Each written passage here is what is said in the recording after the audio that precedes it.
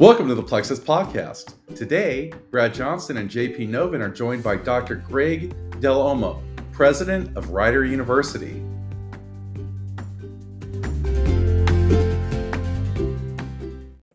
Welcome to the Plexus Network Podcast. I'm your host, Brad Johnson. I'm here with JP Novin, and today we have Dr. Greg Dell'Omo of Rider University. How are you doing today, Greg? I'm doing great. How are you guys? Oh, we're doing very well. We're so excited to have you today. It's great to be here. I'm looking forward to it. So let's go ahead and start with your background. Let's talk a little bit about your lifelong journey. What led you to the presidency at Rider University? I always like to start with, who were the mentors that shaped your journey? Wow. Well, first of all, no one ever dreams of when you're growing up to be a university president. It's not like one of the things in your career goals. But when I got to college, actually, I was more of an athlete growing up and being in high school, and sports was really everything I sort of revolved around, particularly baseball. And actually, my plan was to play baseball in college. So that's how sort of directed my college search process. But then I had some really serious injuries right in the beginning of my freshman year in college. That sort of took the dream of being the shortstop for the New York Yankees right out of my playbook. So being in college, I said, all right, well, now it's important to start devoting my time to my academics and really focusing on that and actually using a lot of my athletic and competitive spirit towards my academics. And I really began to get excited about learning in college. And so as I really delved into my studies and really began to develop relationships with faculty members who really sort of influenced me. And I always liked the college experience. I liked the college campus idea. The feeling of it and be with the young people, mixing with faculty and being involved in the intellectual side, but also the social side of campus. I got very involved in college life as a leader, as well as someone who took my studies very seriously. And so as I was thinking about what was going to happen after college, originally I thought, I'd become a lawyer because I studied, my major was economics in college, and there's not much you can do with economics coming right out of undergraduate. And so I planned to go to law school and really got very excited about labor economics and those kinds of issues. I actually went to law school for a very short period of time. That didn't work out, and I ended up going to work in the professional world in the area of labor relations and human resources in the retail industry in New York City. In that time period, I decided to go back to my master's degree in labor relations at Rutgers University. My undergraduate was at Montclair State University in New Jersey, and then I went to Rutgers University for my master's. And while I was getting my master's, again, very much excited by the intellectual side of it, I eventually decided to go back full-time for my PhD because I really wanted to become a college professor. And so that's when and it was really a career change. At that time I was married, had my first child. We had a house in the suburbs, a mortgage. My wife was working, I was working, we had a child. And so we basically decided to change our lifestyle and pack up and move from New Jersey and drop both of our career jobs and take our daughter to Madison, Wisconsin. And I then enrolled in the University of Wisconsin PhD program in labor relations and did that, got my degree. And then I started my academic career, which first began at Canisius College in Buffalo, New York. And then I moved on to St. Joseph's University in Philadelphia for a number of years, where I started as a professor, became a dean of the business school, and left there as a vice president 14 years later. And I then decided, once you get into, I love the academic life. I love being a college professor. I love the research and working with students and teaching. And so once I started getting to some of the administrative side of the university, first as a department chair, then as associate dean and dean, and then moving on to vice president, I thought that's when I really started thinking about maybe being involved in it as a university president is a possibility. And being able to lead an entire institution is something that got me very excited. And so when I started looking for presidencies from my St. Joe's days, I was fortunate enough to become president at Robert Morris University in Pittsburgh, where I was the president for 10 years. And then thinking that's probably where I'll end my career. And so then I got a call to possibly be the next president at Rider University in New Jersey, an opportunity to move back to New Jersey. Both my wife and I are from New Jersey, and grandparents here, siblings were here, and so forth. So I've now been the president at Rider University for the last 7 years, and it's very, very exciting. So it would never have happened, though, if it wasn't for those college professors that I really began to develop a relationship with, both like I said, academically, but also personally, and talking to them about careers and what it was like to be a college professor and where I should go to grad school and all those things. Those individuals really played an important role. And then once I got into my academic career, clearly there were more senior faculty and some university presidents who I worked for who also served in that role to help guide me in this process. And I've just been able to, throughout my career, connect up with people who really I admired and who helped me move along in the process. So it's interesting. You had mentioned you had a mortgage, you had a wife, you had kids, and it sounds like you did a pretty big pivot. Big pivot. Yeah. I should mention we also had a golden retriever. So we sold the house and both quit our jobs and packed our daughter and a golden retriever up in the car and drove out to Madison, Wisconsin.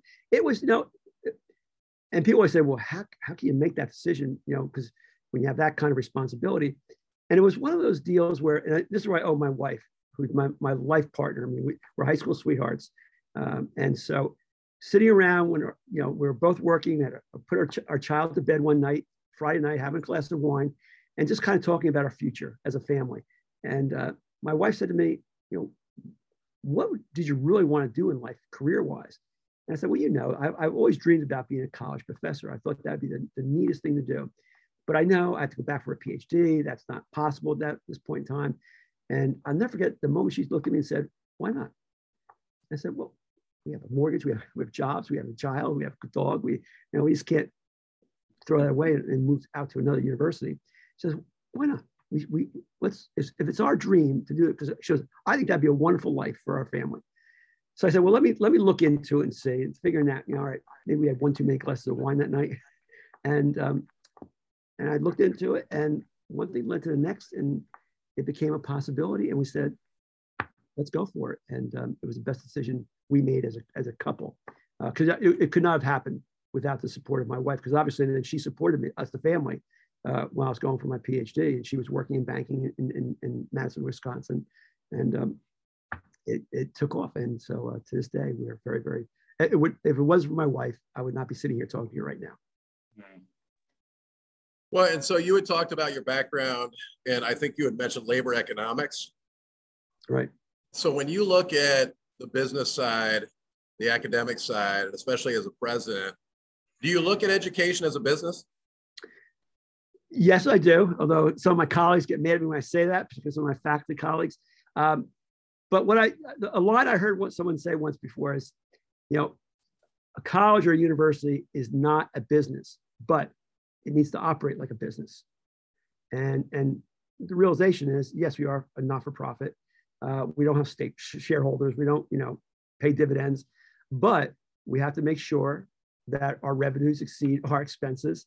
And you have to make sure you're beginning to build surpluses to help fund the growth of an institution, whether it be through endowments, gifts and pledges and other donations to the university, as well as through trying to keep your operation as efficient as possible, so you can generate maybe some surplus each year that you can then reinvest back into the growth of the university. In universities like Rider, for example, you have really two types of universities. You have ones that are heavily endowed, that really rely on their endowments to help fund a lot of their annual operating budgets. So the Ivies and the wealthy ones and the more selective institutions that have very, very large mega endowments. And then everybody else who really has endowments, but they're nowhere near enough to be able to offset or provide significant help for the operating budget. So therefore, we are what we call tuition dependent. We live and die in many cases on making sure we have enrollments and retain students, and students are helping to fund the growth of the university. So as you know, in environments like that, enrollments go up and down based on changes in society and in the environment. And so we have to be able to weather those periods when there's declining enrollments, to make sure you have enough reserves to be able to continue providing the high quality education that you're doing, as well as all the other services that you provide to your students. So it's really important to try to have a sustainable business model, because when you think about it, if you were thinking about starting a new business, higher education is not what you're going to get into, because from a financial standpoint, because the business model is one that really doesn't make a lot of sense. What I mean by that is that in most cases, you cannot charge your consumer, in this case, the students and their families, the full price of what it costs to deliver the product, in this case, education and the overall living learning experience that students really pay for. And therefore, there's always going to be a gap between what you can charge students and what your actual costs of running a quality institution are. And you've got to be able to fill that gap either with fundraising, maybe some other research dollars, other auxiliary dollars, and hopefully have a larger reserve to help cover those expenses. So it needs to run like a business, but yet we have a different mentality than maybe a for-profit business. Well, and I'll tell you, it's a very saturated market. You know, it's very competitive. You know, there's a lot of tuition dependent schools, and there's a number of schools across the country. And how does a university like Rider, how do you compete? Well, you're right. It is very competitive. It's getting more competitive. And not to mention the pandemic has really made it very, very competitive on a number of fronts. But how you compete, the way we do it at Rider, first of all, you try to make sure your price, even as a private institution that Rider is, you try to make sure your price, or at least the net price that students actually pay, because we do provide a lot of scholarship money to our students in addition to what they may get from the state and the federal government. So you want to make sure it's first of all, it's as affordable as possible. Knowing that you're going to try to meet as much of the student need as possible, but recognizing that you're probably not going to meet all the need, particularly as a tuition dependent institution. So making sure price is at least in the ballpark to help people be able to think about attending. But beyond that, it really comes down to the value proposition. You know, we always ask our questions, why Rider versus anywhere else? And we need to be able to explain that to prospective students and their families. And it really comes back to the overall experience that they have at our university. You know, making sure that the educational experience, you know, it has to go well beyond just providing a high quality academic experience.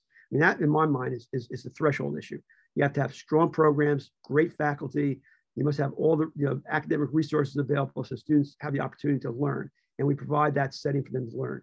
But what's new in today's world and what we try to really excel at Rider is taking that threshold issue and expanding on it to add to that value proposition, meaning that your overall experience here, we have an obligation to not only provide you the academic and intellectual development, but the holistic development of you as a person that's going to prepare you for life after Rider, whether it be your first career job or if you're sorry to go on to graduate or professional school. We have to do everything we can to prepare you for that time to leave Rider in 4 years, hopefully.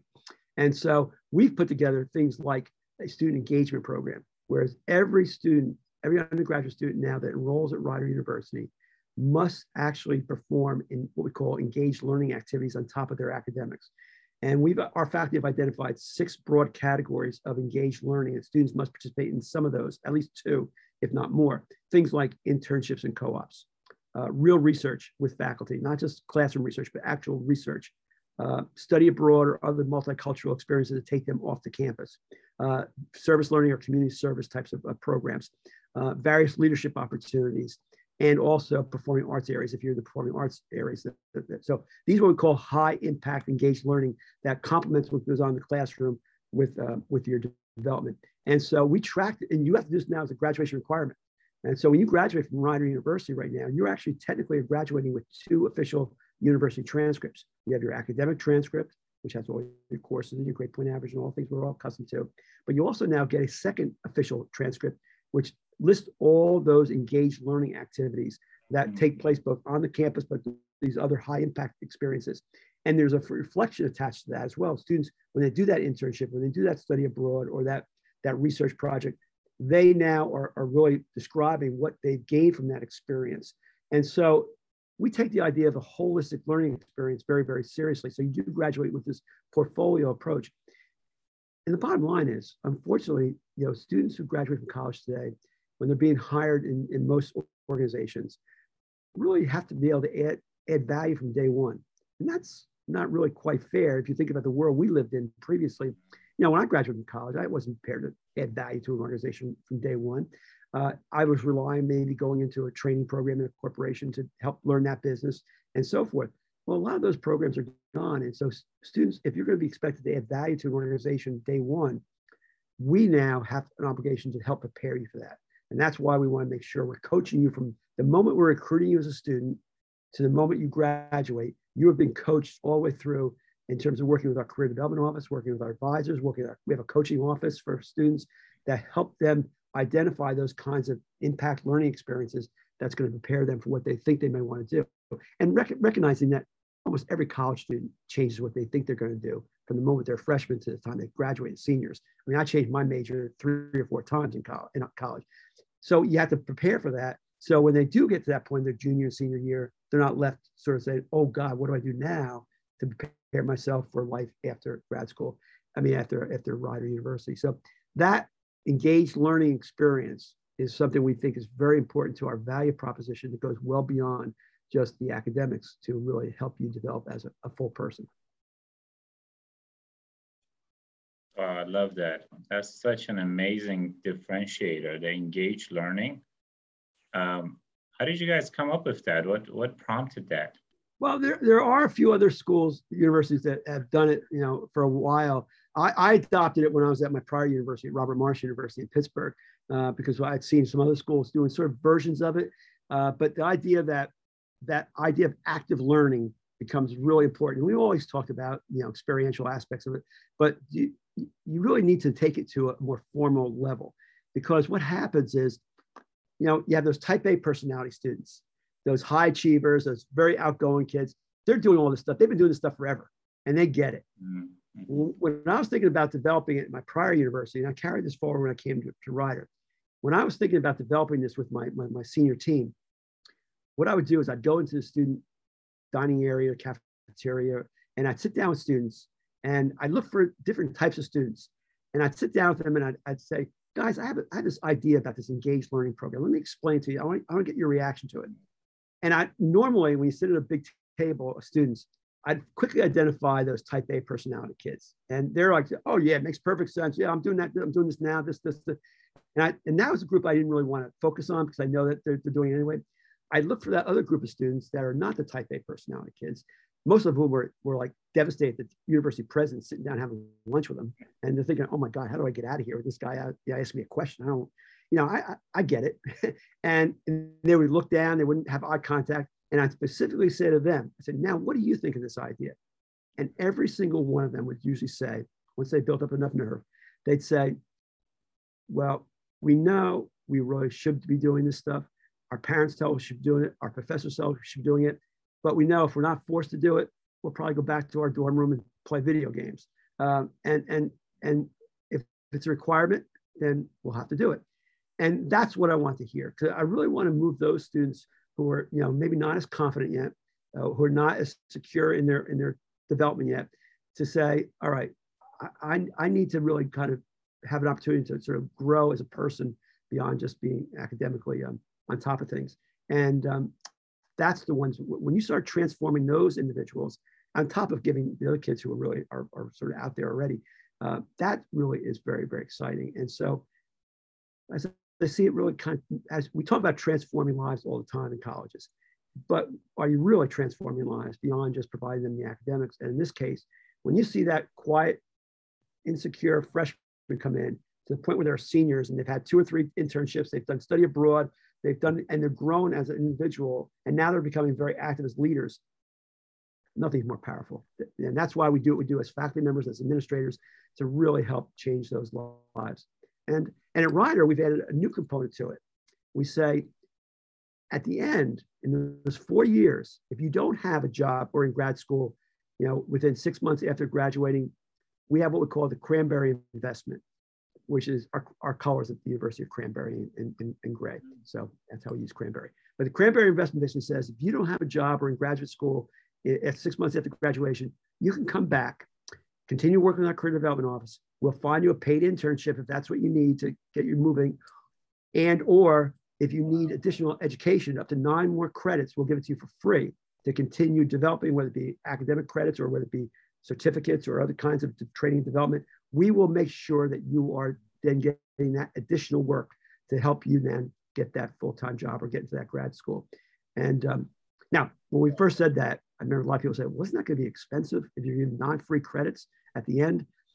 Really not, because about 93% of our graduates already are getting jobs or in graduate school upon graduation. So it's that additional, 7-8% of students that we will want to work with, and we feel we'll be able to accomplish that. Well, and you talked about internships and transformative education. And so when you look at the relationship that Rider has with the community, businesses, and even if you throw in alums, can you talk a little bit about the relationships that you've been able to form to really help current students thrive during school, but then also post-education? And that's a great question, because it's all connected. It's like a system, because we've always had a very strong relationship with a lot of corporations in the area. We started as a business school 156 years ago. And so we've had a very strong business college, and we have a very strong accounting program. So with the accounting firms and a lot of corporations, particularly in the New Jersey area, you have some major corporations, the Johnson & Johnsons of the world, and the Bristol Myers Squibbs, and all the accounting firms and other organizations, state governments right down the street from us as well in Trenton, New Jersey. So we've always had a very strong relationship, and that idea of internships has always been sort of part of Rider. But what we've also added now is taking those corporate partnerships and blending into it with our alumni, and taking our alumni, particularly some of our younger alums. It's a great way for us to stay connected to younger alums as they're growing in their corporations or their organizations, to have them be engaged back in the university, not just from a fundraising standpoint, because that's usually what a lot of schools do. Obviously, you're hoping that donors come from your alumni, but also having them be involved in helping current students with internships, with career development, with career advice. And so the cycle begins to kind of continue on as our alumni get more successful. They're reaching out to current students. And that becomes, like I said, sort of a system that just continues to nurture itself. And what's really interesting about this, like I said, there are certain programs that we offer that are just naturals: accounting, obviously education, students doing student teaching. We have a strong performing arts program, so a lot of our students are doing performances outside the university. But we start getting into some of the more difficult areas of this with regards to liberal arts, the humanities. That's where we want to make sure that if a student wants to study French, they want to be a French major, we got to help them get a job, or get, so what do you do with a French major?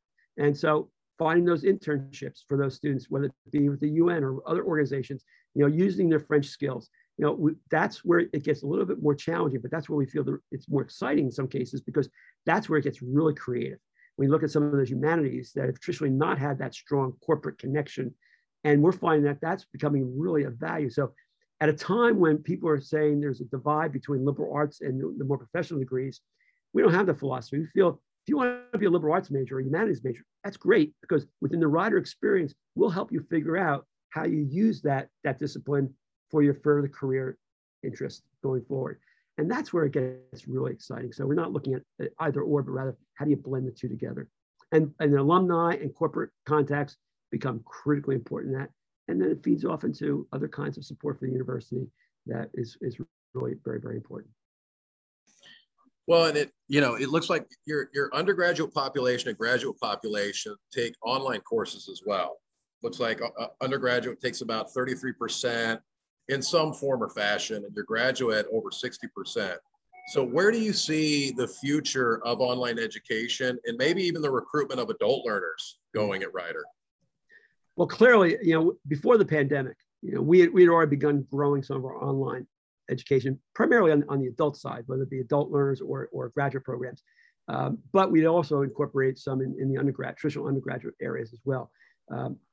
And most of our fully online programs are more in the adult side of the equation, because we don't want students, traditional undergraduate students, coming to campus and sitting in the dorm room all day long taking all the courses.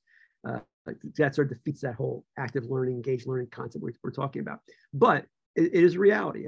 I mean, and so when the pandemic hit, we were probably further along than a lot of institutions to be able to convert overnight from on ground to online, because a lot of our faculty members had experience with that.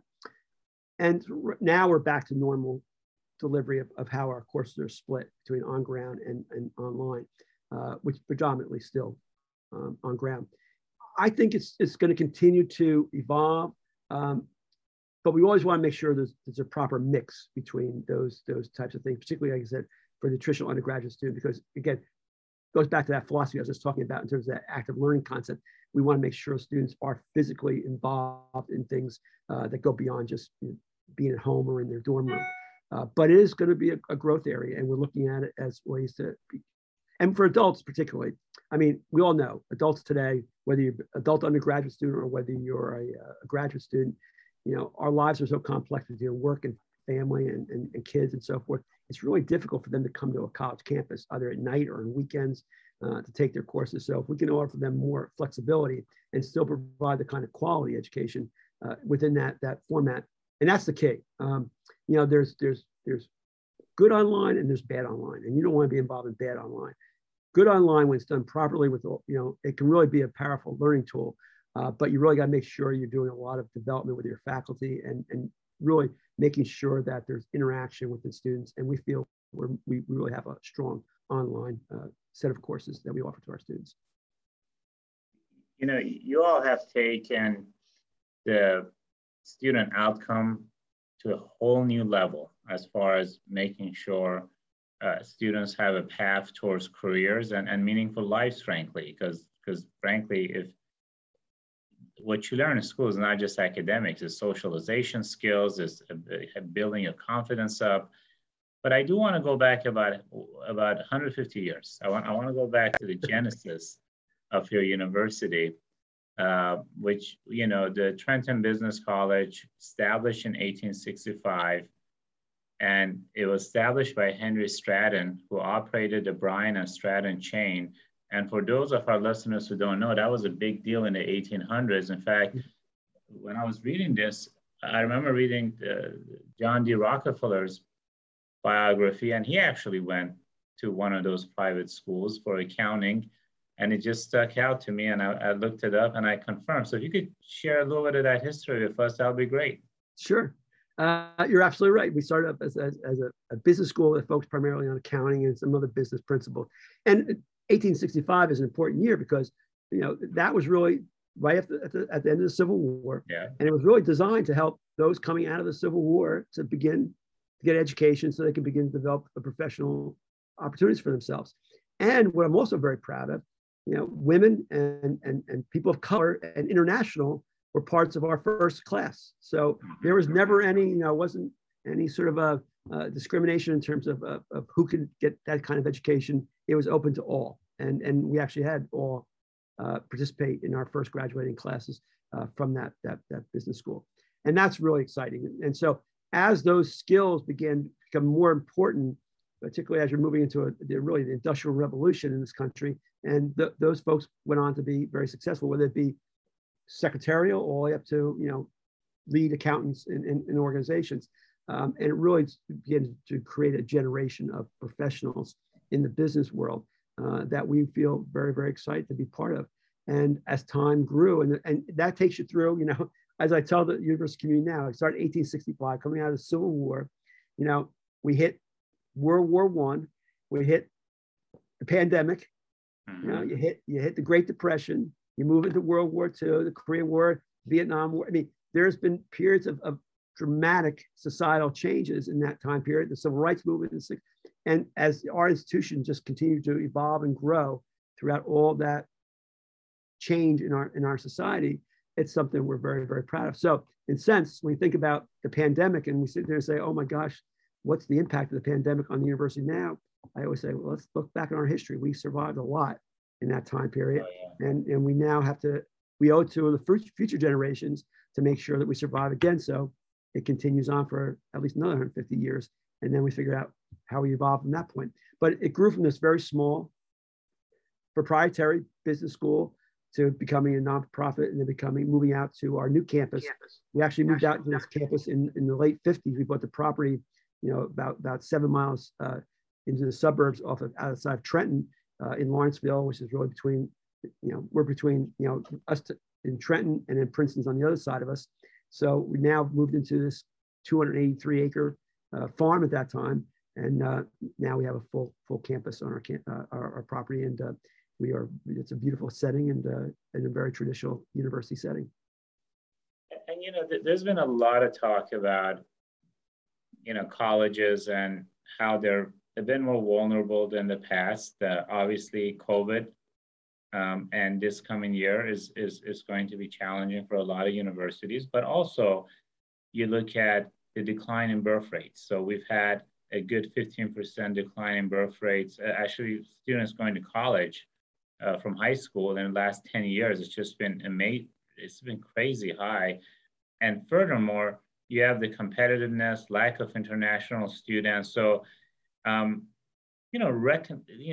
university like yours who is just part of the fabric of New Jersey's history, right? And just American history, right? Mm-hmm. And now you're facing all of these components that are characteristics of a lot of universities out there. How do you reconcile those? I mean, how do you all deal with the vulnerabilities, and which one is most concerning to you? Well, you're absolutely right. You described it very well. I mean, the demographics are not in our favor. They are declining, particularly when you look at our region of the country, the northeast part of the country. They are declining significantly in terms of those birth rates, and we mapped that. We know exactly what's happening. Some say we live and die based on demographics, but we're aware of that. And the pandemic actually didn't cause the decline; it's actually accelerated the decline, because what we found in the pandemic is, and this is really over the last year and a half, 2 years, a lot of the middle to lower income students who were beginning to increase their participation in colleges have pretty much dropped out of the marketplace in the last year, and we got to figure out how will those students get back into the higher education market, or are they going to continue on just getting jobs out of high school? And you can't downplay in the last year and a half when everything was shut down, both our university, we couldn't have students visit our campus. We couldn't get into high schools because high schools were shut down, most cases, particularly in New Jersey. So guidance counselors weren't working with students, and we couldn't get into see students in the high school setting to recruit them into. And particularly for first generation kids, the college process is a complex process, particularly when you add financial aid on top of it. And so they really need a lot of support to help guide them through that maze of applying to colleges and figuring out how to pay for their college education. So the problems are sort of right now are being magnified, given what you described. And so we have to look at, first of all, the question we always ask ourselves is this a temporary phenomenon, or is this going to be something that's going to really continue on beyond just the demographics, but rather it's more of a systemic change given the pandemic situation? And that we don't really know the answer to that question yet, but we need to look at, is our university right-sized to given where we are enrollment-wise? It's very different than the 70s and the 80s when you had those baby boomers having more kids and the numbers were growing. Now the numbers are declining. So you've got to make sure that as universities, we have a lot of high fixed costs as an institution, because we have, our number one cost is labor, personnel, particularly faculty.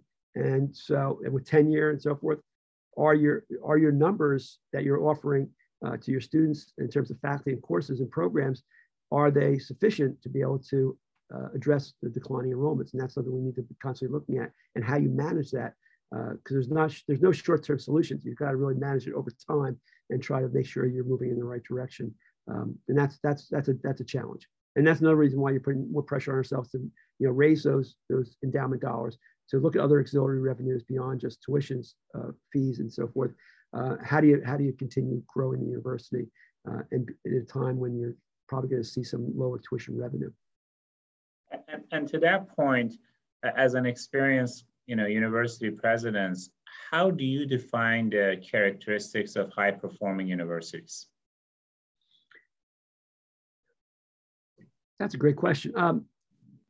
I think universities, like any organization, whether it be for-profit, not-for-profit, mom and pop shop, I think the most successful organizations are those who can adapt to the changing environments in which they operate, and hopefully not after the fact, but maybe sort of be a little bit ahead of the change, and not be afraid to evolve as an institution.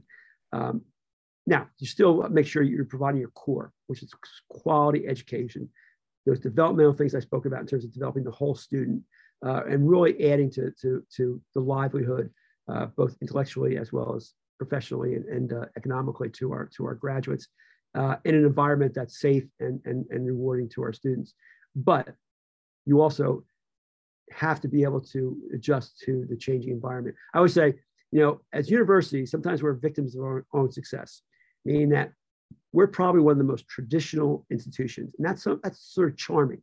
We honor our past, but if you get so stuck in honoring your past, where you have the blinders on and what needs to be for the future, then you really are probably doing disservice to yourself. So honor your past, but always have an eye towards the future, whether it be new programs, whether it be other things, that helps you become able to deliver the quality that you are able to deliver to the students in that time period in which they're attending your institution.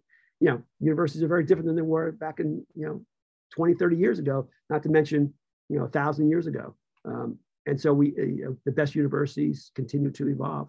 And when you look at the top universities in the world, even though they still have sort of a sense of strong tradition, they are operating in many ways very, very differently than they did in the past. And that's where I think institutions get themselves in trouble, when they don't have that ability to be a little ahead of the curve on change. And Greg, the last 30 years, there's a lot of people who've been, sounding the alarm and calling for an apocalyptic end for a lot of colleges. Well, guess what? They're still around. And because they're not corporations, as you mentioned, as our friend Warren Buffett likes to mention, money is oxygen, is not everything. You need it to survive, but you don't go for it. So it brings me to this question. I mean, you all are in the suburbs. Where would your town be without you as a university? Oh, I think, we are an integral part of our community. Now, in our immediate area, we have 3 great universities. We have Princeton University on one end, you have Rider University in the middle, and then to our other side, we have the College of New Jersey, which is one of the premier state institutions, along with Rutgers, and it's a different type. It's a smaller type of a state institution. But so the richness that provides, both economically, given all the offshoots of what a university provides economically to the community, but the intellectual, the cultural value of that, the ready supply of future workers coming out of these institutions. And another reason why New Jersey, even in our region, we have some major corporations here because they have ready access to very, very talented students who are coming through our institutions. So you cannot overstate the value of being in a community that has a strong college or university. Athletically, like I said, cultural events, performances, lectures. We have a lot of people in our community that take full advantage of being on our college campus and attending those events. And in return, they help support the university as well. So I know when I retire someday, I want to make sure I retire near a university, because I think there's just so much value to that. And it just there's just a feel around being a college environment that, again, it goes back to my earlier answer to one of your first questions, why I got into this business, so to speak. I love a college, a campus environment. It just has a feel to it. And to be near it and being on it, I think just adds a vibrancy that you can't find anywhere else in any other part of society. It's definitely a fountain of youth. There's no doubt about it. I would say as well, I think anytime I'm lecturing and I'm teaching, I definitely, it brings a sense of vibrancy and nostalgia that I can't get anywhere else, because I can't play football anymore, that's for sure. There you go. Yeah. But I do want to mention to a lot of our students that Rider University, on Plexus ranking, you're ranked #1 in New Jersey, School for Music. You're ranked #1 on secondary education. You're ranked #1 in elementary education. You're ranked #1 in public relations. Top 2 schools in accounting, marketing. So a lot of notable programs. Tell us about your academic tradition and how are you able to sustain that in a very competitive market? Sure. Well, as I said, most people, when they hear Rider, particularly in the New Jersey market, the first thing of a business school and our accounting program in particular, because it goes back to our heritage. And we've had a very strong programs in all business and a lot of very successful alumni in those areas. But you're right. We've also had a relatively small but very, very successful science programs. Traditional bio, chemistry, and so forth, physics, where a lot of our students years ago went on to medical school, but now a lot of the students are going on to top PhD programs in the country. And we're actually in the process of trying to add to grow our science programs. We're actually doing a major addition to our science center right now that's going to allow us to broaden some of the technology side of science to go along with our more traditional science programs, things like artificial intelligence, robotics, software engineering, along with our cybersecurity. So that's going to be a whole new addition to our science building. The other area you mentioned, and we've always had a very strong college of education. And that actually is, after you look at our history, business was first, education was right behind it. And so we have a very long history of very strong education, and which is unusual for a private university in a state that has a number of very successful state institutions that provide obviously lower cost education for those education majors. But we do very, very well. Our students are some of the most sought after teachers in New Jersey, with a very strong counseling program at the graduate level in our College of Education that goes along with the human services component. But probably the newest area that's really interesting is the performing arts area. Now we've had the Westminster Choir College, which we actually was an independent choir college for years that was suffering back in the early 90s. We took over and merged with Rider University. And so we have a choir college component along with a performing arts program that is really known for its musical theater program, our dance program, and our arts administration program. And that College of the Arts now has become a very, very prominent program. And probably our musical theater program probably is the most selective program at the university. We recruit students from all over the country. It's highly competitive. We get a large number of applicants today with a very limited number of enrollments that we have that we can house. And it's Broadway quality. It's students doing very well in the theater and TV and movies and so forth. So yeah, if you would ask the founders back in 1865, if someday we'd be having kids, on Broadway, and we don't envision that. The theater program, the performing arts has taken off in a very exciting way. And then in the middle of all that, you have a very strong liberal arts component along with those professional areas. And that's why we see ourselves as a mid-sized comprehensive university that really provides a very exciting educational experience. One last question. So talking to students who are considering where to go for their undergraduate, where to invest the next 4 years, why should they consider Rider? Well, as I always talk to students, prospective students and families, and as someone who put 3 kids through college who didn't go to the schools I worked at, it really comes down to fit. I think a lot of times students get enamored with name and some other things that might be extraneous.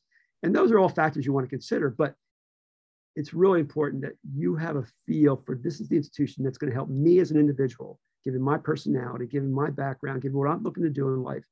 And is this the institution that's going to help me grow as a person, both, like I said, intellectually, but also holistically? And it's going to lead to outcomes that I'm looking for. And so when I talked early on about that Rider experience, that holistic experience, we want to take every student and give them an opportunity to blossom. And I know a lot of times that's sort of a slogan that every school talks about it. But when you visit a school and when you're exploring a school, you really need to ask those questions. Are they really delivering on or sort of just kind of going through the motions?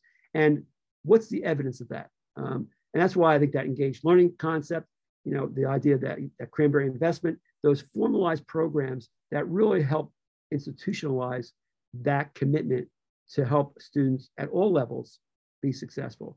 And if you feel comfortable, if you feel this is the fit for me, you'll excel there. You'll grow into that institution. And so I think we try to deliver that to all of our students that are exploring this university.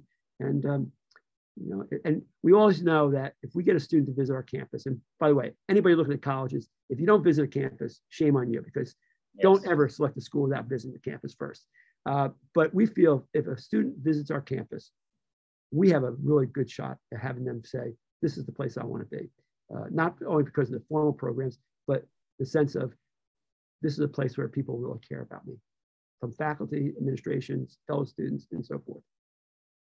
President Dell'Omo, it's been a treat. Thank you. It's my pleasure. Thanks very much, guys. I really appreciate it. Yeah, thank you so much. It's great having you. Thank you.